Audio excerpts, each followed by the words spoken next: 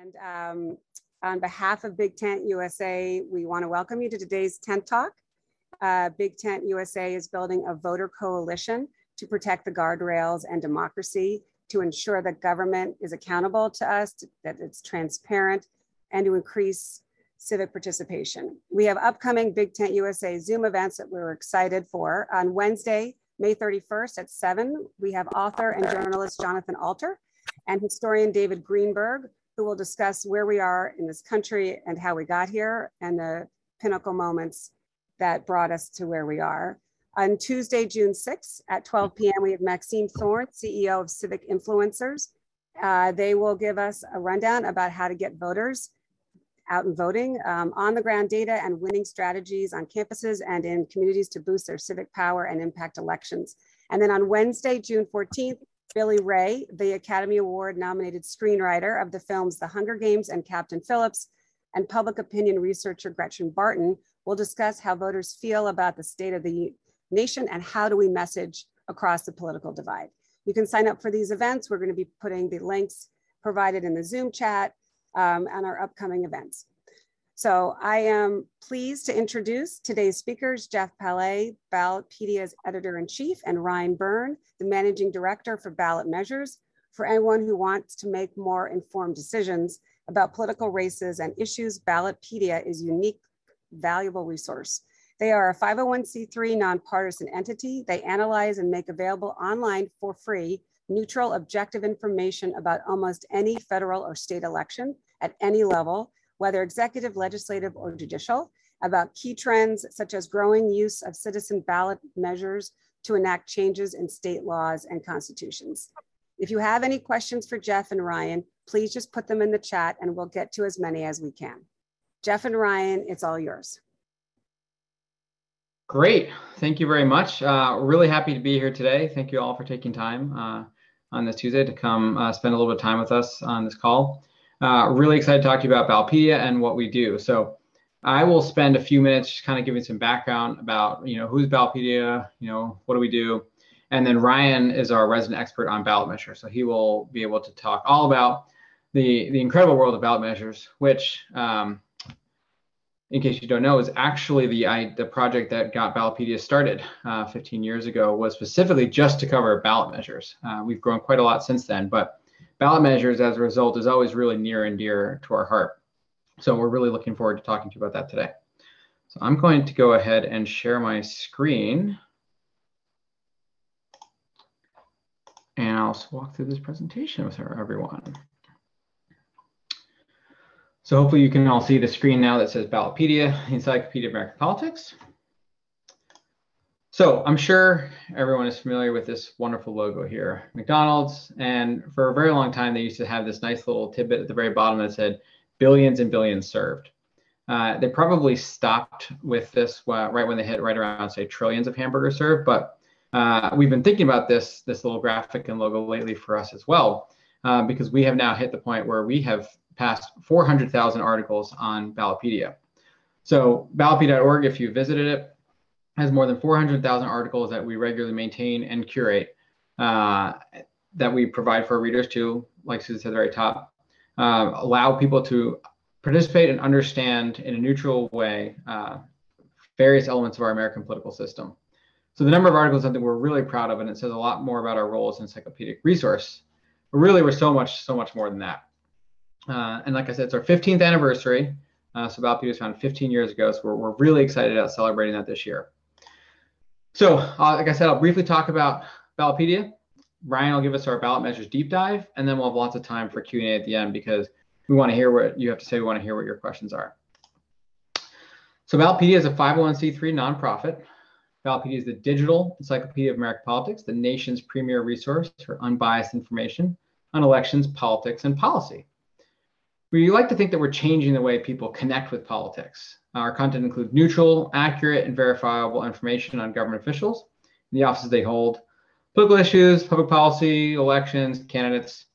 We kind of like to say, if you're Googling for information at any time of year, whether it's what's on your ballot, when do the polls close, learn about a candidate, the odds are you're going to find something on Ballotpedia. Our annual budget is around $9 million. And that's primarily supported through foundations and individual donors, anywhere from $5 and up.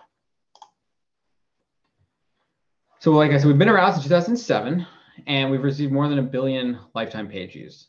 So this chart here just kind of gives you a sense of how Ballotpedia's traffic ebbs and flows, which is very much what you would expect for an organization that works around an elections cycle. Even years, there are more people looking for information about politics, which leads to more page views for Ballotpedia. We're really proud of these page view numbers in particular because we think it really represents an engaged American political voter demographic. If you're on Ballotpedia, you're actively looking for information, which means that you're trying to make an informed vote or an informed decision when you're having a conversation at the dinner table. So with each even year cycle, we've seen more and more page views. That kind of peaked in 2020 and took a little bit of a contraction in 2022, which is not surprising considering in 2020, well, there were a lot of people home with a lot more time on their hands than a typical election cycle.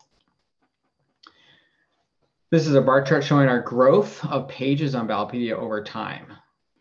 So there are more than 585,000 elected officials in the country. That's quite a lot of decisions for voters to make every year. And our goal is to cover every single one of them. And that doesn't even include ballot measures. I'm just talking about the people who run for office. We believe that it'll be a better political climate when Ballotpedia has an article on every candidate and an article on every elected official and an article on every office. So with 585,000 elected officials, there's quite a long way to go still, but we're really proud of the growth we've seen over time with number of articles on Ballotpedia. And you can see last year we added 59,526 articles, most of which were ultra local, we call them, candidates. If you ever go to the polls and you look at your ballot and you go, I don't know any of the names on here. I know the congressman, maybe I know the state legislators, but what about your library board representative or your soil commissioner or your mosquito board commissioner? Oftentimes there are names on ballots and we go into the vote and we don't know anything more than just the name. So we believe that we will accomplish our mission when we can provide voters a way to be informed when they're going into the polls, even for those offices that are really down ballot, to allow people to cast their vote that matches their values. Of those 400,000 articles, 50% of them are local because that's the vast majority of where things play out politically in terms of the number of candidates and number of offices. 25% of our articles are state, so things like your state legislator or a state executive official like a governor or a secretary of state. 15% of our articles are ballot measure articles, which I'm so excited for Ryan to talk all about. Tens of thousands of ballot measures have gone before voters over the years in all sorts of really interesting topic areas. And we build articles on all of the certified measures and all of the potential initiatives as well. And 10% of our articles are federal. Even though the federal gets a lot of attention, it's in terms of the volume of articles on Ballotpedia, those are actually on the lower percentage of things. Where does Ballotpedia get its traffic from? If you've ever been to Ballotpedia, you probably experienced something sort of like this. You go to Google, you type in a search term, and you see a link to Ballotpedia. So on average, most of our Ballotpedia content appears in the top 5 for relevant keywords, in the top 3 for 54% of our keywords. And that's really where most of our traffic comes from, which is why I like to say that the Ballotpedia reader is curious because they are looking for content, whether it's in Google or in Bing or wherever else it is that you're doing your search. And then you're coming to Ballotpedia through what we call the side door. But we've got more than just on-site content. We also have more than a dozen different newsletters that we publish on a daily, weekly, monthly basis. So we have newsletters like the Daily Brew, which is 3 top stories each morning. Hopefully some of you are subscribers to that. Or we have the Weekly Brew, which is a condensed collection of the week's most viewed stories from the Daily Brew. Or periodic weekly or monthly newsletters like the Ballot Bulletin or State Ballot Measures Monthly, which Ryan writes, which just actually came out earlier today, tracking all sorts of ballot measure certifications and news around them. All of our newsletters are free. You can just sign up for them and you can pick which ones you get. So it's another way for us to engage with readers and help inform them is through our newsletters, not just our on-site content. Another one of our products that we're really proud of is the sample ballot. So if you come to Ballotpedia and you've got an election coming up, You simply plug in your address, and you're going to get a list of candidates, and issues, and stances, and ballot measures that are going to be on your ballot.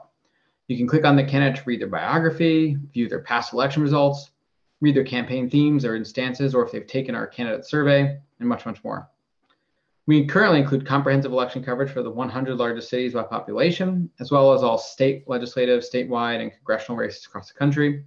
We're really excited that we're covering all school board elections this year in 10 unique states as part of our continued expansion down the ballot. And this is a little bit of a sneak peek for everyone here, but we're actually planning to relaunch our sample ballot later this year with sort of a 3.0 redesign that we're really excited about. That's going to have a lot of really exciting new features. So with that, I'm going to hand the microphone over to Ryan. He will talk through the state ballot measure part of our conversation. And then I've got a couple of conversation sort of questions that Ryan and I will go through, and then we'll open the floor for the group Q&A after that. So Ryan, I'll be your driver, and you can just tell me when to advance the slides. Awesome. Great. Thanks, Jeff. Right. So ballot measures. Most of you have probably encountered a ballot measure on your ballot. But specifically looking at this map, this is a map of citizen-initiated measures. So not every state provides a statewide initiative process. There are local initiatives in many jurisdictions across all these states. But at the state level, there's 26 that provide a statewide initiative or referendum process. You may be looking at this and live in one of these states and be thinking, well, I haven't seen an initiative before. So there's processes in all these states, right? But they vary in terms of how often they're used, for various reasons. New Mexico has a veto referendum, but they don't happen very often. Mississippi has initiated constitutional amendments, but due to the way that it's written in the Constitution, that's a bit on hold right now. Illinois also has an initiated constitutional amendment, but it can only address the structure of the legislature. So, it's a very specific topic. We can go to the next one, and I'll talk a little bit more about the other states as well.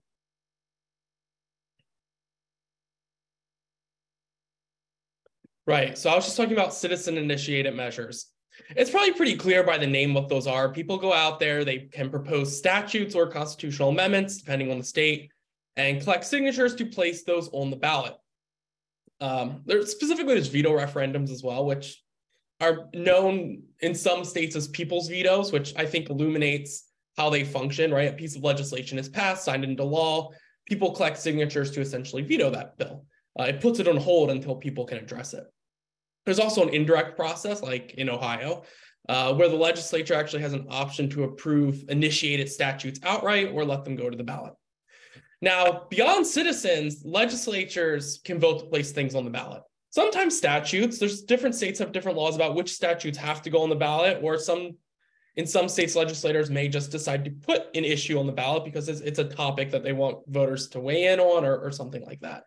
But every state except Delaware, so if you're from Delaware, you probably have never seen a statewide ballot measure. Every state except Delaware does require voter ratification for state constitutional amendments. So that's really the two big types, citizen-initiated or legislatively referred. There's this kind of third bucket, which we can call automatic ballot measures or automatically referred ballot measures. And that's the case where the state constitution itself contains language saying something like every 20 years, voters must be asked a question about whether or not to hold a state constitutional convention. A number of states have a question like that, which they see at various periods, 7 years, 10 years, 20 years. It varies by state. We can jump to the next one. Right, so Ohio's been in the news a lot. Not every state not every one of those 26 states that has an initiative process allows it during odd-numbered years. The vast majority of them require citizen-initiated measures and often legislative referrals as well to appear on even-year ballots, right? But Ohio's one where they can appear on that odd-year ballot. So in Ohio, there's currently 2 initiatives geared for 2023. Neither of them are certified for the ballot yet, but they are actively collecting signatures. One is a statute to legalize marijuana, which could be on the ballot this November. Like I said, with that indirect process in Ohio, they can collect 1 round of signatures, send it to the legislature. The legislature has 40 days to address it. In this case, they didn't address it. So just a couple weeks ago, May 3rd, was that deadline. They didn't pass it. So now that group will collect a second round of signatures and try to get it on the November ballot. And then there's an initiated constitutional amendment as well to, in quotes, make and carry, to create a state constitutional right to, in quotes, make and carry out one's own reproductive decisions, including abortion until fetal viability. That could also be on the November ballot. Campaign is actively collecting signatures. Now, there's also, at this point, one legislatively referred constitutional amendment certified for the ballot, and it's certified for a special election in August. So it would appear on the ballot before those November initiatives. And that is a constitutional amendment to increase the vote requirement for future constitutional amendments to 60%, rather than a simple majority of votes. So there is an ongoing lawsuit that was just launched. So, that's going to be contested in court as to whether it can be an August election or not. But if this amendment is passed in August, it would affect those November amendments, right? Again, marijuana is statutory, so it wouldn't affect that, but it could affect the abortion right related amendment and future amendments in other years if voters pass it. Next. All right, so this is a big topic. It's a trend, right? So abortion has really been a trend. I think a lot of people started paying attention in 2022 for obvious reasons, but it's been a trend on the ballot since 1970. So in 2022, there were 6 ballot measures addressing abortion. That's the most on record for a single year. But from 1970 to 2022, there were actually 53, and most of those, 81%, were the sponsors or supporters were organizations that describe themselves as pro-life, whereas 26%, 10 of them were by organizations that describe themselves as pro-choice, or in more recent years using the phrase pro-reproductive rights. So using the initiative on abortion policy was really something that organizations and campaigns in that pro-life camp utilized until rather recently. There were a few prior to 2022, but in 2022 is really where we saw those pro-choice organizations kind of lean into the ballot initiative, again, probably for obvious reasons, and so on and so forth. So we can take a little bit of a deeper dive here. So we can go into the next one. So Ballotpedia has broken down all these ballot measures since 1970. So you can see what their approval and rejection rates are. Again, so campaigns that describe themselves as pro-choice, constitutional rights, there's been 3, and all 3 of them were approved. Granted, all 3 were in 2022. On the other side, the campaigns that describe themselves as pro-life, I think a big one in 2022, which we'll probably continue to see on that side, are these amendments related to constitutional interpretation. They essentially say the Constitution cannot be interpreted to establish a state constitutional right to abortion.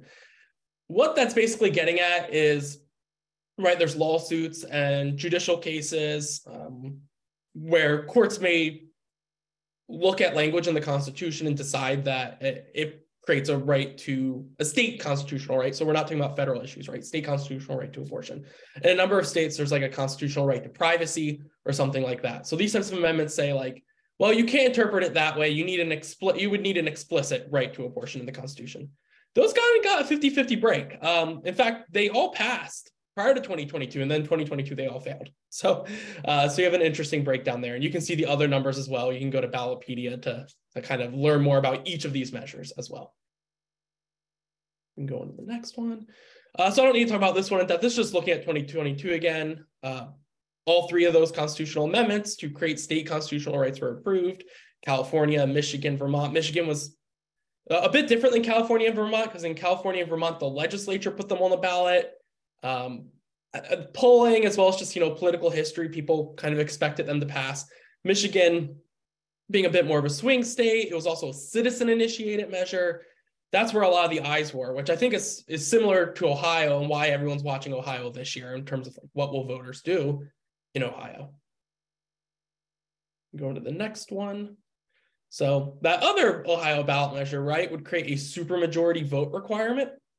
In fact, it would create the second highest one in the country, tied with Florida, right? Florida is the only state that currently requires a 60% vote for constitutional amendments. One state actually requires a higher vote. That's New Hampshire, where it's 2/3, so 66.6667, and so on. One state requires something higher than a simple majority, but not as high as 60. That's Colorado, where it was actually passed by citizen initiative, I believe back in 2016, to require a 55% vote for constitutional amendments. Now you see all those states on the map that are orange. So 8 states also have other requirements. These can be things like a simple majority vote, but of registered voters. So turnout matters in that case, or total votes cast in the election. So if you skip a ballot measure, it's effectively no, or an either or. Like Illinois is a good example of an either or. An amendment can receive 60% of the vote and pass in Illinois, votes just on that measure, or a simple majority of those total ballots cast. Last November was a good example where there is a constitutional amendment to create a state constitutional right to collective bargaining. It didn't receive 60, it received 57, but enough people voted on the ballot measure itself. They didn't skip that question, that it still passed. So you can think of scenarios where like someone might vote for governor, but skip the ballot measure. That's kind of how that one would play out. So there's 8 states that kind of have those either or based on registered voters, or based on total votes cast in the election. So again, Ohio would be tied with Florida as the second highest. So thinking about other things, abortion's obviously a huge trend with ballot measures. I mean, with Dobbs and the federal constitution, kind of punting it back to the states. It's an opportunity for campaigns in those states with initiated constitutional amendments to establish state constitutional rights to abortion, fairly explicit ones, right? Like in Michigan, or potentially in Ohio in November.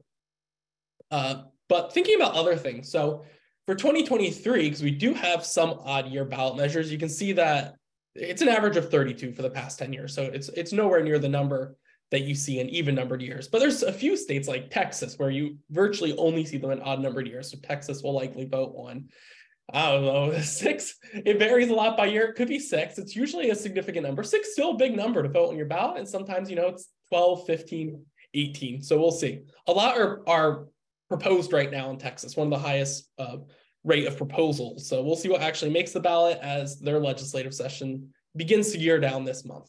So 13 are certified so far, average is 32. We'll keep seeing those measures increase through the end of August. And then thinking about 2024, because this process is often multi-years, and so we're constantly looking out on the horizon about, well, what's in the future. In fact, we created resources recently for those automatic ballot measures, the state constitutional convention questions going out to 2040. So we very much do look to the future and don't want to lag on things that are happening now that affect, future elections. So far, 34 measures have been certified for state ballots in 2024. That increased 1 this morning from 33. So the average is 157 for the past 10 years. Again, that can vary. It was really high, 180 back in the early 2010s. The past couple of years, it's been more around 140. So we'll see where 2024 falls. So topics we're watching, right? We still have a ways to go. 34 measures, likely, average 157. So there aren't really any big notable new trends yet, but the trends that we are seeing are ones that we've kind of seen for at least the 2022 cycle, if not a little longer. And ballot measure trends tend to be more than just like a one-year thing. They go over several years. Abortion and state constitutional rights is still a big one. Election and voting policies, kind of on both sides of the aisle with ballot measures, has been a big topic. Minimum wage for probably a decade now has been a trend, and we see a number of like $15 minimum wage initiatives circulating or have been certified for 2024, as well as ballot measure law changes. So like that Ohio 60% one, we've seen other ones in South Dakota, proposals in other states like Arizona and Arkansas that may make the ballot. And we can move on. Yeah, question and answer. I think Jeff's actually going to probably engage with a few questions himself of interesting things that I may have missed that I can help answer. I am. So I'm really excited. I want to pepper Ryan with a few questions of my own. I know there's some really great questions that people have been adding to the chat box there. So please keep those coming. We're excited to answer yours. But I wanted to talk with Ryan a little bit first, because I always feel like these are a little more fun when they're an engaging back and forth and not just us sort of lecturing. So Ryan, in particular, one of the things that I love about Ballotpedia's database, what we have with respect to ballot measure content, is we have tens of thousands of ballot measures that have appeared in the ballot over the last several hundred years, going back to the 1700s in our country's history, which lets us do a lot of really analysis and sort of poking around to see what interesting ballot measures have appeared. So for instance, today is May 16th. Ryan, tell us what interesting ballot measures have appeared on May 16th in the history of our great nation. Right. So May 16th is a big day in Pennsylvania, as it is this year as well. I'm actually a Pennsylvania resident, so I'm going to go vote later this afternoon. So, I was looking back through our database and what has happened on May 16th. Based on when primaries fall during this time of year, a lot of the ballot measures were in Pennsylvania. So I'll be picky here and select my own home state for this answer. So May 16th, in 1967, actually, voters approved a number of state constitutional amendments that are, still affecting the government structure today of Pennsylvania. They're very prominent features of our state government. We have a continuous 2-year legislative session, which was approved by voters in 1967. 1967, voters also approved an amendment to create an absentee voting process, providing that the governor and lieutenant governor run on a joint ticket in general elections. And then about a decade later in 1978, on May 16th, Pennsylvania voters approved an amendment to make the attorney general an elected rather than appointed position. So again, you can tell May 16th is a big day in Pennsylvania history, and it is today again. We have a lot of fun with that, just kind of looking around at the various items that voters have had to cast an opinion on over the years. So that's one of the most fun parts about our database, is being able to explore history like that. So I'm sure if anyone has actually any dates they're really curious about, Ryan could probably plug them in at some point during this call. So if you're interested in one date in particular, just don't say like the Tuesday in November, because that'll have way too many results. So let's talk maybe for a second about trends. This is my last sort of item, because ballot measures and laws governing ballot measures has really gone through cycles. We saw certain kinds of bills appearing before legislatures before Ballotpedia existed in the 80s and 90s. And then we see certain kind of bills appearing today. So I'm curious for, what have you seen with respect to what people are writing about ballot measure, what we call ballot measure law, and then what it looked like in the past? Right. Yeah. So ballot measure law, again, Ohio has been in the news a lot lately. And I will say there's been a lot of proposals to change the ballot measure process since about 2016. A lot of the news articles, I think there was an AP article yesterday that was widely published across multiple platforms about how abortion-related ballot initiatives are affecting proposals to change ballot measure processes. Ohio is an interesting example because it's one of the few states where the legislative sponsor did kind of make an explicit statement about that and the potential connection. So yeah, we've seen a lot of changes. We don't really know if this year has more changes yet. We've seen a number of suggestions that it will, but a lot of legislative sessions are still ongoing. So far we've tracked, I believe, 20 changes to the ballot measure process that have been approved in the states. So we often have a good picture by the middle of the year. A lot of states wrap up their legislative sessions in around this time of year, May, June. So usually by July 1st, we can tell, has there been an increase in changes? Now, compared to prior decades, this is actually a really interesting question. We don't necessarily have the data to talk about the extent of those changes in the past. But based on historical writing, so in the 80s and 90s, there was a period of time in the ballot measure world, and I'll briefly step back for a second, right? I think a lot of initiatives right now are kind of used by progressive leaning groups. But in the 80s and 90s, you had a lot of them used by more conservative or libertarian leaning groups in a period of politics known as the tax revolt. That's what it was called in California. You guys may have heard of it. If you're from California, you know what I'm talking about probably. So there's a bit of a thing there where there are certain legislators probably more on the Democratic side responding. So there's this question that we don't really have a good answer to yet, but we're digging into of how does the party in power relate to direct democracy and ballot law changes? So that's definitely something that there's bound to be some awesome historical research on, and something where we're developing the data to start answering those questions. It's a really interesting question. It's sort of similar to redistricting, what we've seen over the years with covering redistricting. Whatever party is in power in a state wants to use legislative controlled redistricting processes because they're the majority party. Then the minority party will say, hey, you know what's a really good idea? We should have an independent redistricting commission. Wouldn't that be great? Because we're in the minority. And that this kind of crosses over with both parties depending on what state you're in. And the same thing seems to happen at times with ballot measure law. Well, the party in power, they'd really rather not see ballot measures as much because they're in power, they want to set the policy agenda. And the party that isn't controlling the legislative agenda, they would be more willing to say, hey, let's use the ballot measure process if we have that in our state.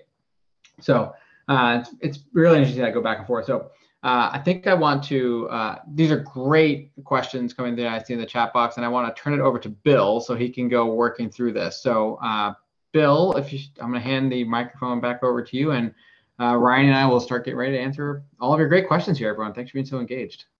Okay, well, I am not Susan Lehman. I am Bill Sussman, and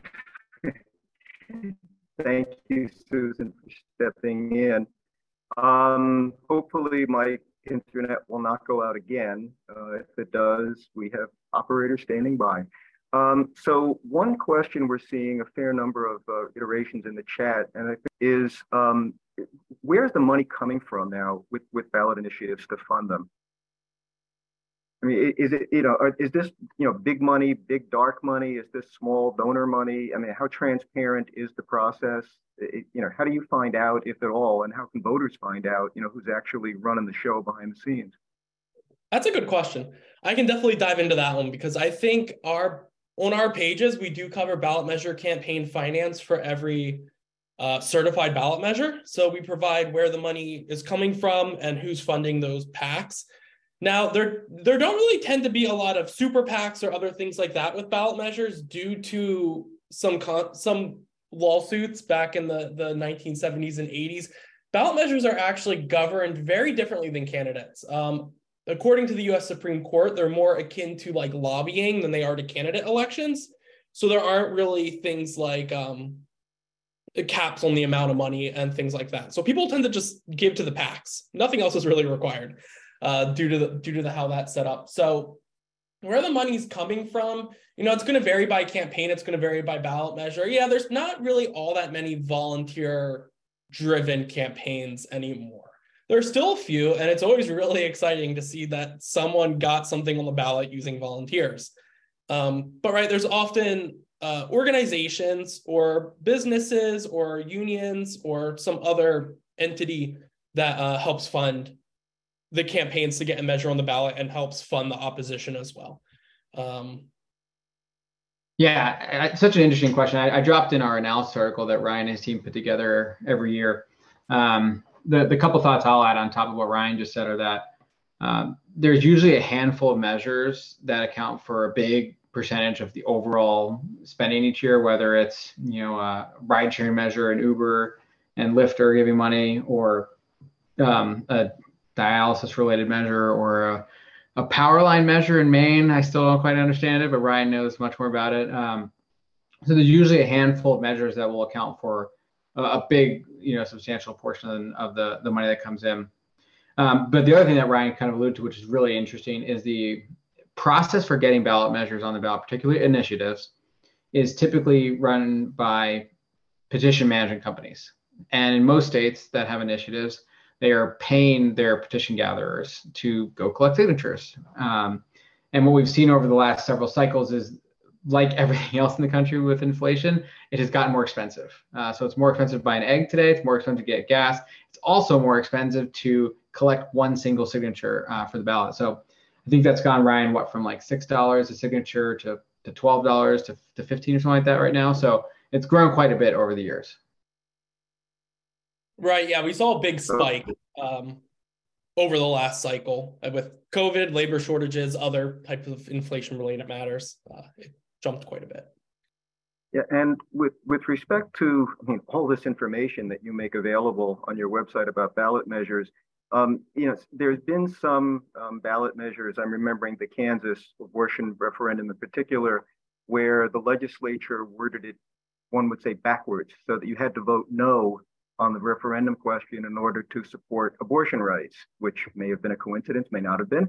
Does Ballotpedia do any explaining of, what the question is, and if you want to, vote yes, if you want the measure to pass, what that means, if you don't want it to pass, what that means, so voters don't get confused? Yeah, I can jump in there. Yeah, so we provide multiple summaries of ballot measures. So for a certified ballot measure, we provide what we call a yes/no box. So what a yes vote essentially means and what a no vote essentially means. I shouldn't say essentially, what they actually mean. Sometimes we're able, depending on the context, to explain the status quo with a no vote, but then we also provide longer summaries in overviews, and we can provide even longer summaries than with what we call measure design sections. So yeah, we attempt to write out what a yes vote would do and what a no vote would do.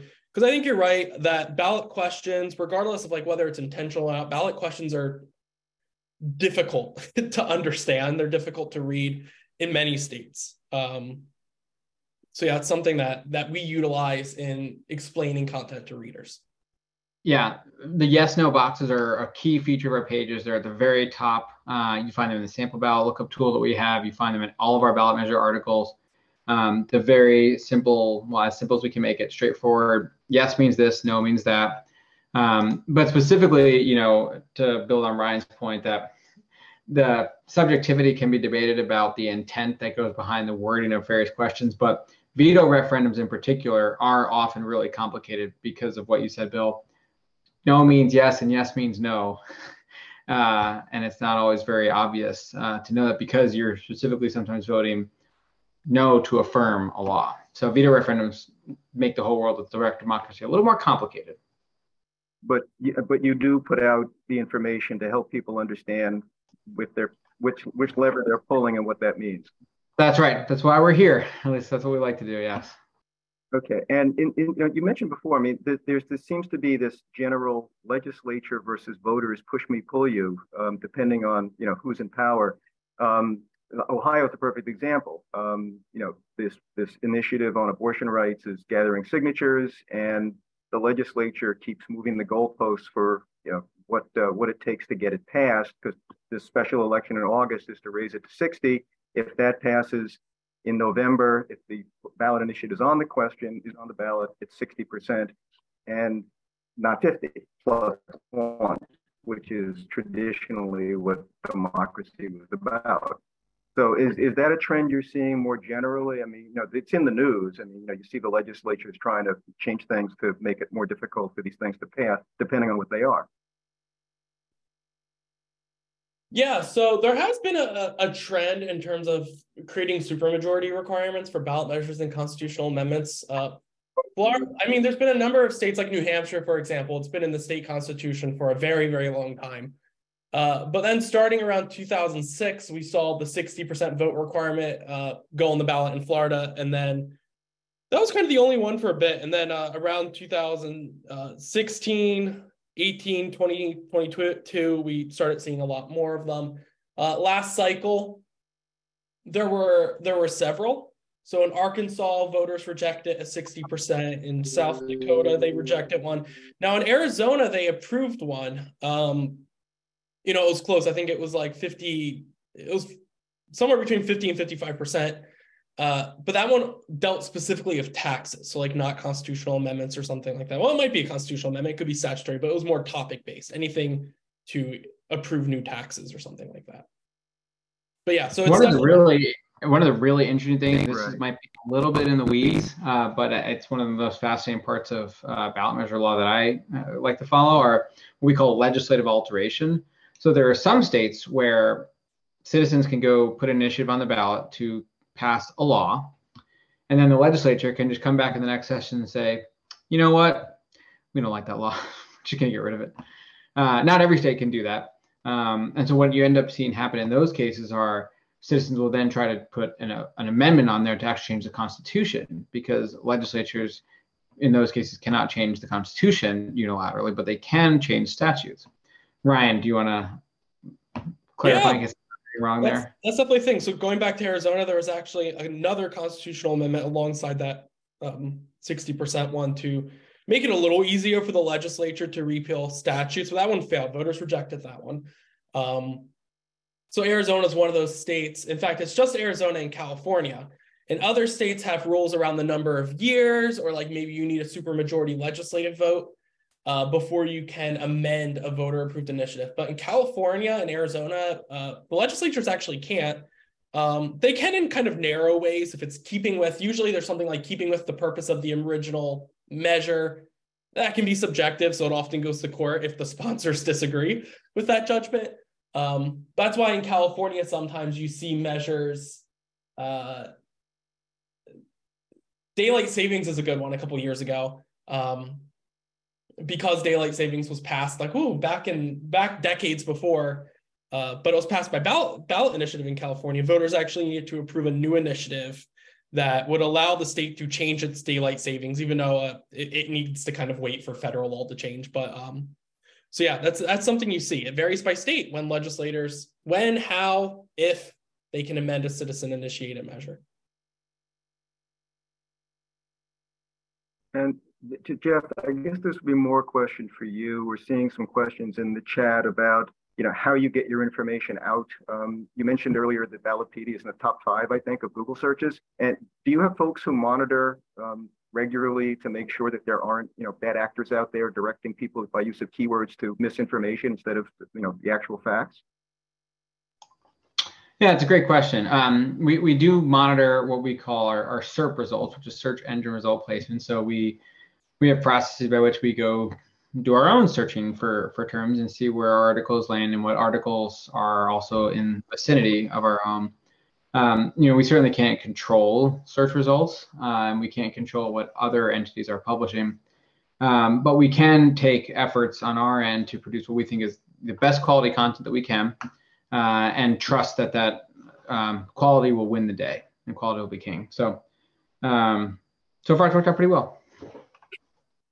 And in terms of what you actually are doing, you mentioned these candidate surveys. I'm moving off ballot measures to give Ryan a chance to catch his breath. How do you verify what the candidates say when they respond to your survey, if you do? And I think I've frozen Jeff. There you go. You're good. I hear your question, Bill, and it's a great question about our candidate surveys. So we've had nearly 10,000 candidate surveys submitted to Ballotpedia over the last 6 election years, give or take. And we do not verify the actual content that they're submitting in terms, like, let's say someone says, I was employed by Bank of America for 15 years. We don't go do a reference check and call Bank of America and ask them if this candidate did indeed work there. We do verify that the survey was submitted by the individual. So they have to go through a series of steps, whether it's, verification with their driver's license or a number of other different methods that we lay out for candidates to prove and verify that, yes, this is me. I'm Ryan Byrne, and I'm submitting this candidate survey for my profile. And then we will publish that, verbatim. And our belief is that we trust voters and we trust the system, and voters will make judgments and determinations off of candidates and what they say. And if a candidate is lying, voters will figure that out. It's kind of our hope and dream. So that's our sort of process for processing and verifying surveys. It would be quite an effort to get what we hope to get hundreds of thousands of candidate surveys over time, and to verify all of them would likely be a very non-sustainable scaling process. But verifying that at least the candidate is who they say they are is the key part of our process there. So George Santos did not submit a survey. Just kidding. So in terms of what you folks see as your biggest challenges going forward over the next couple of years, I mean, there's so much data out there. I mean, what do you see as Ballotpedia's biggest challenges going forward to keep doing the work that you're doing so people can be informed? That's a great question. I like that one. I'm sure Ryan has a specific answer about ballot measures. I might let him field that in a couple minutes. But when I think about the organization and our sort of overall challenge, it's about growing down the ballot. getting more information about those really local offices, those local candidates, those local races, and helping voters to get information that allows them to vote their values, to be informed going to the polls. And that's a really big challenge, to not only get the names. First, you have to get the names of who's running for office. I can't tell you the number of times we've tried to cover a race and an election office will say, why do you want to know that information? Why do you want to know who's running? Or, oh, we had an election last week, we just didn't tell anyone. So once you get down at the really local level, information availability can be a real challenge. But we feel very excited about a process we have in place for how we import that information. And as that grows and develops, the next step, once you get the information, is building on top of the simple basics with information that tells you about who they are, whether that's their candidate survey, or who's endorsing them, or whose endorsement are they seeking, or who's donating to them. That's all information that really helps inform voters and tells them, okay, I like this person, I would like to vote for them, or I don't like this person, I'd rather not vote for them. So that's really our continual big challenge, I think, is getting down the ballot. It's sort of you might say it's the last mile problem. It's not so hard to get federal and state information about elections and candidates there. We all see it and we can read about it in any news service you follow. It's the local stuff that's where that gets a lot more challenging, but for us, exciting. So Ryan, I don't know if you have anything specifically to ballot measures that you see as an exciting challenge in the next few years. Oh, I was going to say basically the same thing, except applied to ballot measures. So local ballot measures can be quite a challenge to cover. You know, in big cities like, use Pennsylvania again, Philadelphia, it's not hard to find them. But in other places, like a neighboring town to mine is voting on a ballot measure to allow alcohol sales. It's currently a dry town. And, you know, they're a small town. They don't have their ordinances and resolutions aren't published somewhere. Basically, the public had a difficult time knowing about this, right? Until sample ballots were published on the county website a couple of weeks before the election. And in some other smaller counties than the one I live in, there might not be readily available sample ballots either. So that's definitely a biggest challenge, is right. It's scaling up in order to go down ballot with ballot measures, but it's an exciting challenge. There's a lot. You know, we cover hundreds of state ballot measures and hundreds, sometimes 1,000 local ballot measures each year. But, you know, there's still tens of thousands of local ballot measures out there to cover.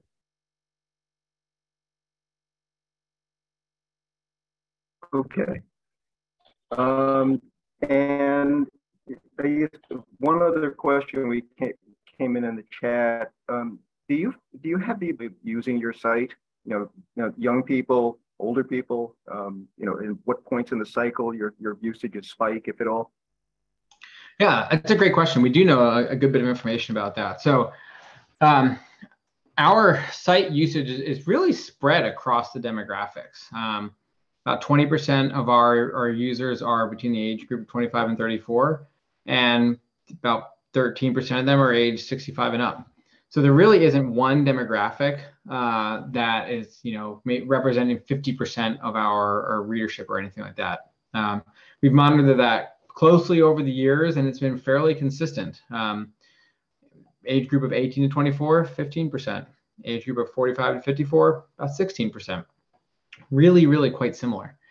And I think we find that makes a lot of sense to us, because there's a wide availability of the internet and search engines today. And if you're looking for information about American political system, you're going to find Ballotpedia.